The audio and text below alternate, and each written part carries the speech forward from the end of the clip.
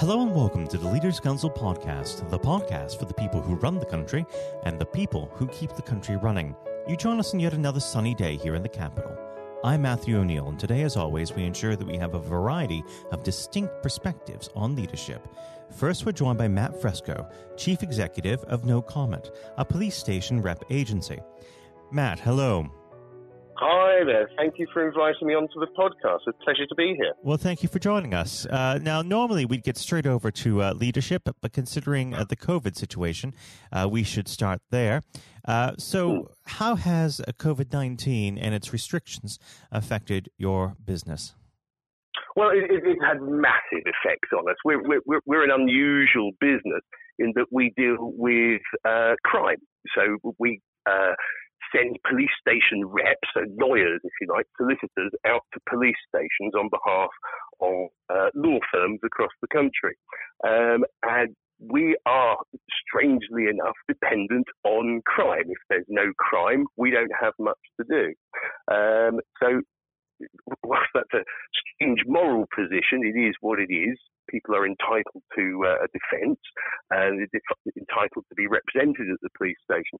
So COVID's had a massive effect on us. During lockdown, everybody stayed at home, and that includes burglars. Shops were closed, so there were no shoplifting offences to deal with. So a massive downturn in crime, of course, affects our bottom line enormously. Now, it's great for the country that there's no crime, but it's not great for our business. And I would imagine with the loosening of lockdown, you will see a rise in your clientele? Yes. Sad to say, from a public perspective, there will, of course, now be an increase in crime. Shops are open, so the shoplifters are going out. In a sense, it's rather heartening, isn't it? Everybody went into lockdown and everybody did the right thing and stayed at home to protect the NHS, flatten the curve to save lives. And it's rather heartening to know that there is still honour amongst thieves, if you will, that the criminal community stayed at home just the same as everybody else. Now, it's true, there was a rise in domestic violence, and that's the sort of thing you expect to see during Christmas and holiday when everyone's stuck at home. That rise wasn't massive, but yes, sad to say, from a public perspective, there will be now an increase in crime. From a personal perspective, it's good for business. Now, of course, we're here to discuss the concept of leadership, which we should move on to. I always like to start this part of the conversation off by asking the same simple question. What does the word leader mean to you? Sure. Listening to your podcast, and they're very, very interesting. And the first time I heard you ask that question, I thought it was an easy question, but it's not an easy question at all. And different people from different businesses have given very different answers. And it's fascinating to listen to the various answers people have given. I think for me, leadership is it's about setting direction. It's about setting the course, setting the tone, creating an atmosphere where the business can do what the business needs to do. But it's also, leadership is about deciding what it is that the business does. Well, it's entirely true that all businesses are set up with articles of association that say provide maximum return for shareholders. Actually, we all achieve that in different businesses in different ways. And I think it's the leadership part of it is setting that destination and how it's going to be achieved. And how would you say you exhibit your leadership characteristics on a day-to-day level? You know, that's a very interesting question as well. For me, it's about keeping people informed, managing their expectations.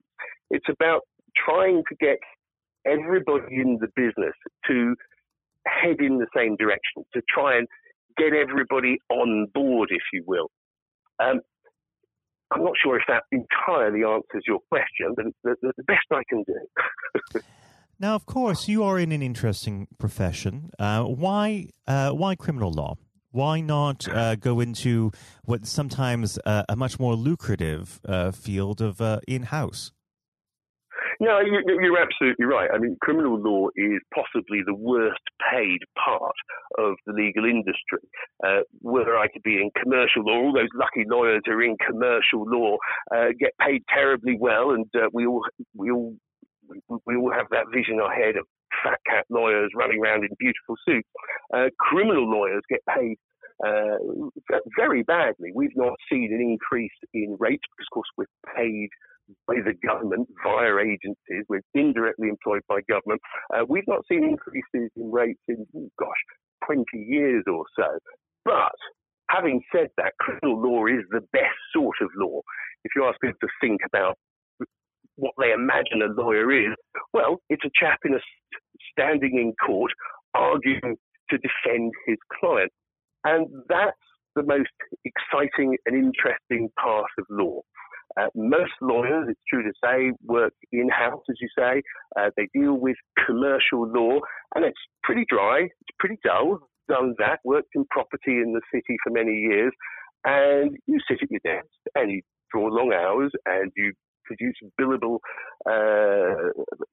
content for your client. But in criminal law, you're dealing with real people. And real people are really interesting. They have problems, and we think we try and help, but the truth is we do our role in assisting people. And it's that human contact, it's that involvement with real people that makes criminal law just the most exciting area of law, if not most lucrative. Now, when dealing with your clientele, I would imagine it could be quite challenging at times to explain the situation that they find themselves in to them. Do you feel that you need a certain type of leadership characteristics to be able to deal with these individuals? I'm not sure it's a leadership issue, that. I think learning how to convey complex legal issues, sometimes complex legal issues, sometimes they're very straightforward, of course, but sometimes things can be complex, and you really just have to find a way of communicating at the level of the person you're talking to.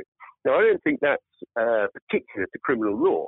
I don't think that's particular to my business. I think we all do that, whether you're the head of ICI or the head of a government, you're Boris Johnson speaking to the press. You need to find a way to communicate ideas that are coherent and that your audience will understand. So I think that's an issue that everybody deals with every day. Now, of course, leadership shows in different ways. One of the most challenging is when conflict comes into play. How do you resolve conflict within the workplace and with your clients? That's a very interesting question. Again, I've been listening to you ask questions of many of your guests, and they all start to explain how they try and avoid conflict and how they try and resolve conflict. And of course, I'm a lawyer. That's what I do. Conflict is our business.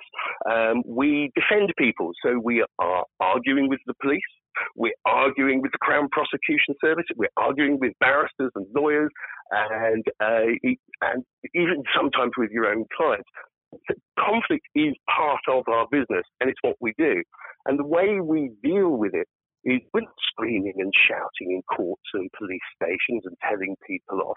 What we are doing, though, is we are taking people through logical, reasonable arguments in order to persuade them to our point of view. Now, that sounds like we're going to be successful every time. Of course, we're not successful every time. But the way to deal with it is to deal with it professionally. The toughest part of that isn't when you're in court, it's when you're at a police station, and it's explaining to policemen who are not lawyers and custody sergeants, again, who are not trained in law, explaining difficult areas of law in order to persuade them to provide your client with the best possible outcome. So far from avoiding conflict, we embrace conflict, and I think it's fair to say that we enjoy conflict as well. I think that's a very different answer from the one you've had from other interviewees. Well, much like our other interviews, unfortunately, we have run out of time. But before I let you go, what does the next 12 months have in store for No Comment? Well, the next 12 months is going to be very difficult. It's going to be challenging, I think, is the correct word. We're the largest police station agency in the country. If we were a criminal firm, we'd be the largest criminal firm in the country. We deal with more police station interviews than any other firm in the country. And it's going to be very interesting. Going into lockdown, difficult, challenging, I think is the correct word. Coming out, I think, is going to be more of a challenge for everybody. So the law is going to change. There are currently debates about how we're going to deal with the backlog of cases. And the aim for No Comment is to grab more market share, and I'm confident that we can do that. Well, Matt, I'd like to thank you very much for coming on the program today, and hopefully we can have you back on when things get back to normal. Hopefully you won't be too busy, though, for the rest of society's sake. Matt, thank you. Very kind. Thank you very much for the opportunity to do this interview. Pleasure. That was Matt Fresco, Chief Executive of No Comment. And now, if you haven't heard it before, is my exclusive interview with our chairman, Lord Blunkett. Lord Blunkett, welcome. Thank you very much. It's very good to be with you. Well, of course, nothing is being said at the moment other than COVID-19, which we must touch on. What would your message be to small businesses who are trying to keep going? Well, I think the last ones standing will be the ones that thrive when we get back to some sort of normality. So it's have confidence and courage.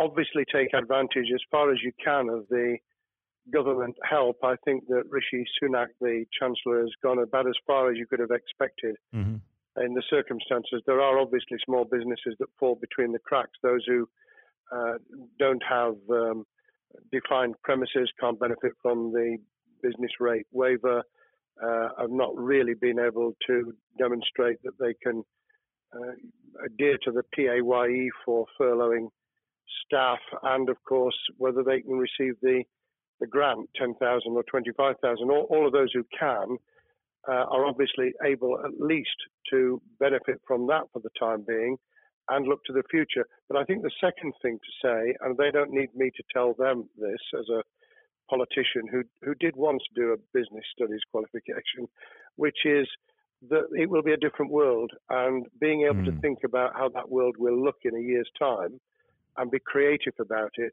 and learn from not just what's happening to you at this moment in time, but to others around you and the sector that you're working in, that will be really important.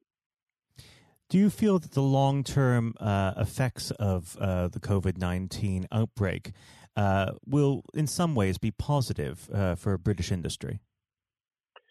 Well, only in the sense that people are having to be creative, they're having to adjust and innovate. Therefore, they're thinking about more productive, if you like, greater productivity ways of delivering the same service or delivering the same products. And in that sense, I think we'll have temporarily at least very much higher unemployment than we've become used to, but we'll probably have a burst of productivity, which will help with the recovery. Whether it will help with the inequity of the way in which our economy is imbalanced, both between services and productivity and the production of goods and services, I'm not sure. What we will need to try and do is to ensure that the geographic imbalance that exists is, as far as humanly possible, is dealt with by both the entrepreneurship and innovation from the bottom up and targeted government help, which will still be needed. And we are now in the throes of the kind of borrowing that we saw back in 2008 to save the banking and economic system. We're having to do that to save the whole of our productive business and commerce, and I think that will have to be sustained for some time. Do you feel that people will take a second look at global supply chains in the wake of this outbreak? I think there's going to be much more creative ways of using local supply and linking up inside sectors much more effectively. And I hope that the Leaders' Council will be able to play a part in that, in the sense that people who have something in common a synergy in terms of what they're delivering, whether it's a service or whether it's manufacturing or whatever, we'll be able to see that there's a good outcome from knowing the sector better, linking with people, not just geographically, locally, but those in this country who may not have been on the radar in terms of what they produced for the supply chain.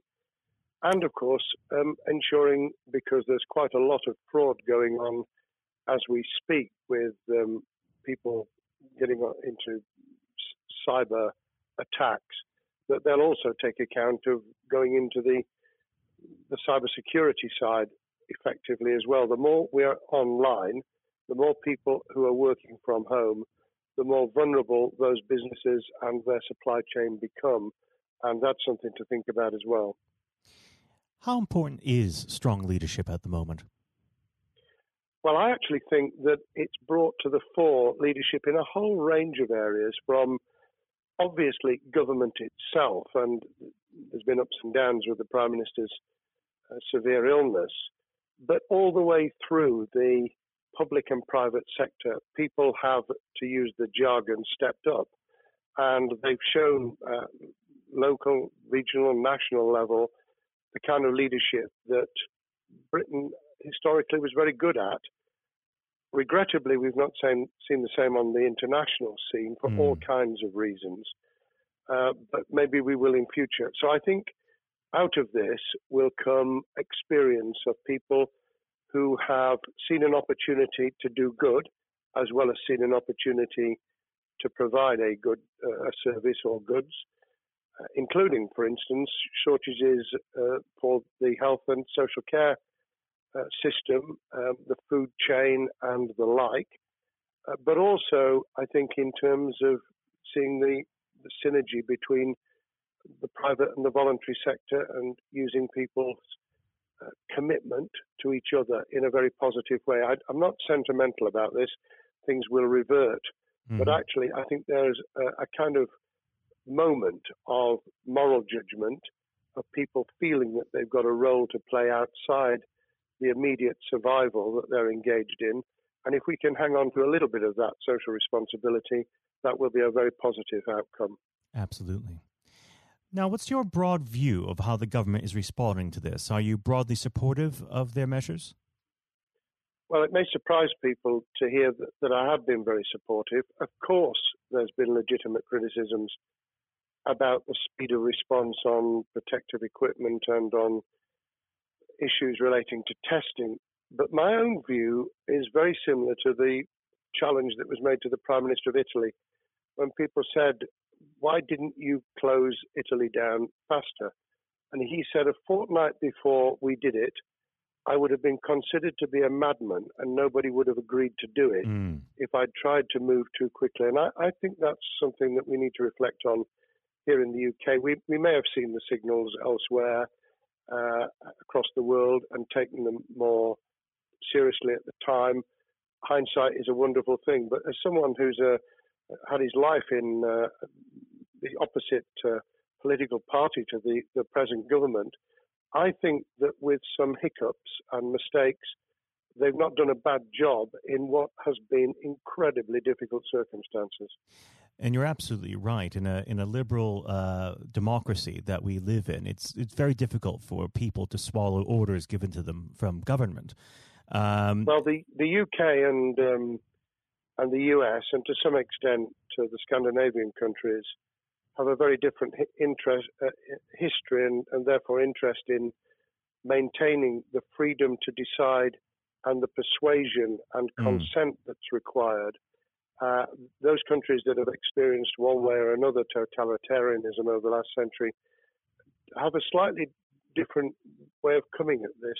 I don't want to exaggerate it, but I think that that's why getting the balance right of getting people to go along with what you want them to do in their interests as well as the nation as a whole is a sensible, proportional balance. And I think we now need to adjust to the coming out of the crisis gradually, readjusting to recovery in the same way.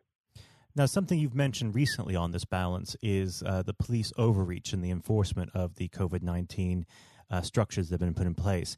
What have they done right, and where have they gone too far? Well, I think that they were interpreting what was not necessarily as clear advice as it might have been for all kinds of reasons, because people were feeling their way.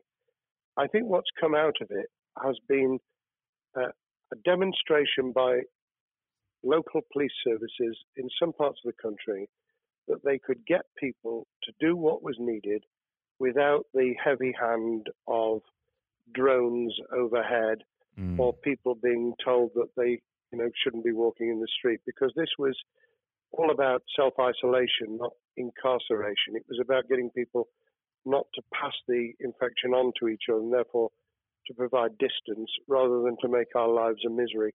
Those police services that adopted that policing by consent and chivying people along did really well. Those who went over the top, I think, soon got a very substantial pushback. And one of the strengths of our democracy is that you could have that debate. People could say, I'm terribly sorry, we think the police force in our area has gone over the top. And that in itself is a constraint and a readjustment. That's another strength of living in a country where you can have opinions and express them without actually being thought to be a fool. Now, of course, the government has faced criticism that they were slow to react, and Boris Johnson wasn't present at the early COVID-19 COBRA meetings. Now, Number 10 has claimed that this is normal practice. The health secretary often chairs COBRA meetings related to health. Does this tally with your experience as a Secretary of State, or would you have expected the PM to be more hands-on during the initial stages? I think different prime ministers do have a very different style. And Boris's style, which I think will now be considerably adjusted, was very swashbuckling. In some senses, delegating is a good thing, as every leader of every business or public service knows. Those who try to pull too much into themselves end up with a massive bottleneck, great failure of trust, and the inability of people to show what they're worth and to demonstrate their capability. So I'd be very wary of jumping in and saying he was wrong to delegate the essential COBRA meetings. What I was surprised about was that he didn't chair the first couple, because my experience with Tony Blair for the 8 years I was in Cabinet was that Tony was a great delegator, but he would get a grip to begin with, watch what the difficulties were, and then give people direction and confidence to be able to get on with it. So looking back, I think Boris himself probably thinks, God, I wish I'd spotted the signals from elsewhere in the world more rapidly, and I'd just been there. However, this also raises another issue. All of us in positions of leadership need good teams around us. I think after this is over, he will be assessing those who really did step up and those who demonstrated their inadequacy. I think we'll probably end up in a year's time with a much stronger cabinet than we have today. Well, absolutely. And of course, we've seen a significant drop in the visibility of certain special advisors like Dominic Cummings during this entire period. So it'd be interesting to see how that pans out. It's certainly readjusted the role of those behind the scenes with those who should be taking the decisions, having received advice. Obviously, there's been a complete transformation in the profile of experts, if I might use that term, who'd previously been denigrated. Scientists, medics, people with behavioral science understanding. My only criticism was, were we getting wide enough advice? Were we narrowing it too much to a couple of key centres in London? But that's because I've always been adverse to everything being London-centric. I think there's great expertise, wisdom, experience out in the sticks, and we should use it. Rightly so. Now, was pandemic planning part of your time as a minister, particularly perhaps when you were Home Secretary? Well, it was, but it was on the back of risk arising out of counter-terrorism measures. Right. I was the Home Secretary for 3 months when the attack took place in September 2001 on the World Trade Center and beyond. We did an enormous amount of scenario planning, both desktop and real. On the back of that, it was very heavily orientated to future developing terrorism risk. I certainly got involved with talking about pandemics. I remember being at a seminar in Edinburgh where the university there had done a lot of work itself on the issue of pandemics. And of course, we saw SARS and other things emerging. I think people have criticized the government for not picking up the report from 2015, 5 years ago. I think that what happens is human nature kicks in. You deal with what you're immediately faced with. You can sponsor reports, and this is true of business planning, of course, as well, and scenario planning for what business continuity will look like, recovery plans for business, what will happen if there's a cyber attack, what happens if there's an energy shutdown. These kind of things you can look at, but you're immediately turning your eyes to what's in front of you. And had we picked up a bit more on the danger from Ebola and SARS and what have you in the past, then we might have said, what if something hits us in the developed nations that we don't have a vaccine for, that we can't immediately whisk up protective materials or equipment, or for that matter, medicines that help with recovery, all of which we now see are a danger. I think this will make an enormous difference to the planning for the years ahead. I hope it will be widened so that we don't just look at what's happened, but very rarely do you see something exactly repeat itself. Some of the circumstances will be, but others won't. So that's why I've put emphasis in what I talk about on looking at the other virus, the cyber attack scenario, which could be just as dangerous in a world of just-in-time provision. One of the miracles of the modern developed world, except for the very poor, has been the distribution of food. A lot of it on computerized, technologically advanced systems. If that were to come down, we'd be in real trouble. So I think we need to think those sort of scenarios as well. So have a full plan across both sectors, biological warfare, pandemics, and cyber warfare. Yes, and to do so on different levels. I think, again, thinking global but acting local, we need a lot more to think about what would happen if something took shape that actually broke down those national and global chains and how we would cope. And without, obviously, we've got enough fear and anxiety to last a lifetime. Without creating even more anxiety, we can think about those things for the future in a more rational way, I think. Now, aside from the physical threat of the virus, one of the things that people are vastly worried about is the effect on the economy, not just national economy, but also the world economy. Now, it has been said by certain parties, and I'd like to garner your thoughts on this. Is there a danger of the effects of the lockdown being even worse than those of the virus?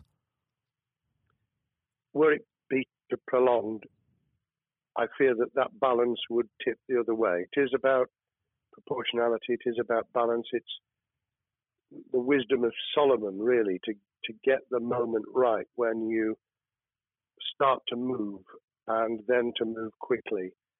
There's no doubt whatsoever that we are stocking up, not just on the economic and employment front, which will be devastating enough, but on the health and social well-being front, enormous challenges.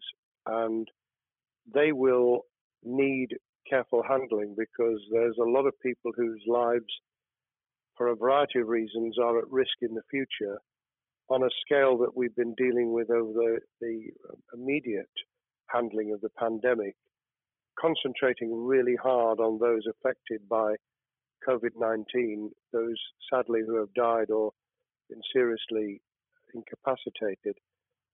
That will roll over into the economic, the social, the mental health and cultural well-being of the nation, and that will need all of us to pull together as well.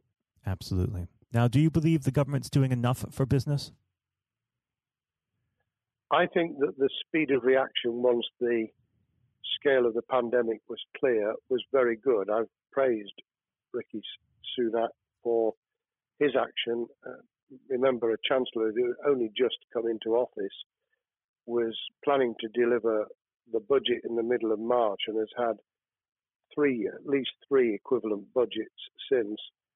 I think he's handled it very well. Understandably worried now about what we're doing to our economy. The level of borrowing is sustainable because of low interest rates, but it reaches a point, of course, where it tips over so that you can't then do the kind of structural investment requirements that the government were laying out before and in the March budget. And those will have their consequences as well as a planned payback over many years. I think we've learned something over the last few months. We needed to take immediate action. We don't want another round of austerity equivalent from 2010 through to 2019. I don't think the nation, on the back of what's happened and the challenges we have, could take that. And therefore, we need a different plan, economic plan, over a much longer period, just as we did from the Second World War all the way through to 2002, when the final American loans were paid off. Now, of course, one thing that's on everyone's lips, how much longer do you believe that the lockdown can go on for? I believe that we need to be substantially back in action as an economy in June. This obviously is led in terms of places where people would meet in large numbers, having to adjust to the fact that it will be longer for them. And sadly, that will involve business closures. It's why the Chancellor extended the furlough scheme to the end of June. Mm-hmm. But unless we get things moving in June, I think we'll run into the summer where all kinds of services and industries will have a chain reaction effect. And what happens with one will then have a major impact on another. And then you get the skittle effect where things get knocked down that you hadn't perceived were going to be affected. So I very much, if I were in government, and I always think of things in that context, what would I do if I were in government? I would be on the side from the second week in May, on the side of the hawks in terms of saying we've got to start moving, and we've got to do so with the collaboration and cooperation of the public who have got the message, who did behave, who responded magnificently. Let's try and get back, perhaps, doing things differently for a time, but substantially getting back to business as usual. And unless we do that, then those areas that can't and wouldn't expect to be back in action immediately get pushed further into the middle of the year and the autumn, and then they become unsustainable. Now, of course, one of the other major developments we've had recently are the changes in the Labour Party. So if we could just speak on the Labour Party for a while. This might sound like an obvious question, but how does Secure differ from Mr. Corbyn? Well, I'm biased because I believe the Labour Party has come out of 4.5 years of a black hole of a nightmare, where it neither represented a credible opposition nor an electable government, and the combination was to let those who supported the Labour Party and needed some of its policies let them down very badly. Sir Keir Starmer both is a highly intelligent, professional lawyer who, as Director of Public Prosecutions, led the service well, had to take difficult decisions at a time of austerity, understands the world beyond Labour members, but has been able to do business with those who originally supported Jeremy Corbyn and was able to command support from them. His creation of a balanced shadow ministerial team has been very encouraging. I supported Lisa Nandy, who he's made Shadow Foreign Secretary, because I thought she understood the north of England and the disaffected former Labour voters. But I believe that Sir Keir has taken on board those who have something really sensible to offer, and I believe he will be both a great leader of the opposition. More importantly, he will then present himself as a credible alternative Prime Minister, and all governments need an alternative government at their shoulder. It was true of us from 97, and it took the Conservatives some time to recover and to get to that position, but they did, and the Labour Party will, and that's crucial for our democracy. All of us need to understand and appreciate that a living, breathing, functioning democracy requires a credible, confident, and in many ways supportable opposition, as well as a government that we clearly want to do well, because none of us want, as we didn't with the COVID crisis, none of us want the government to fail. We want to see our economy recover. We want our social well-being to be taken into account. We want to overcome deep-seated inequality and poverty, and we want to do it with enterprise and entrepreneurship and business playing their role, and that is about leadership nationally, locally, in the private and the public sector, people with ideas, with confidence, with the ability to pull teams around them, above all, to have some idea of what it is they want to achieve and a very good idea as to how to achieve it. Now, of course, one of the biggest problems Sir Keir is facing will be tackling the party's anti-Semitism problem. There has been a recent internal report that has been quite damning. What's your response to that report, and what does Sir Keir need to do in response? Well, there are two reports. One which is being produced by the Equality and Human Rights Commission, which he will, and has already indicated, will implement in full. The second was a leaked report put together by the supporters of Jeremy Corbyn, 800 pages of private interchanges on social media, which he has, Keir Starmer, set up an investigation to identify who did it, who leaked it, what the content was, does it have any salience and lessons for us, and where necessary, action will be taken.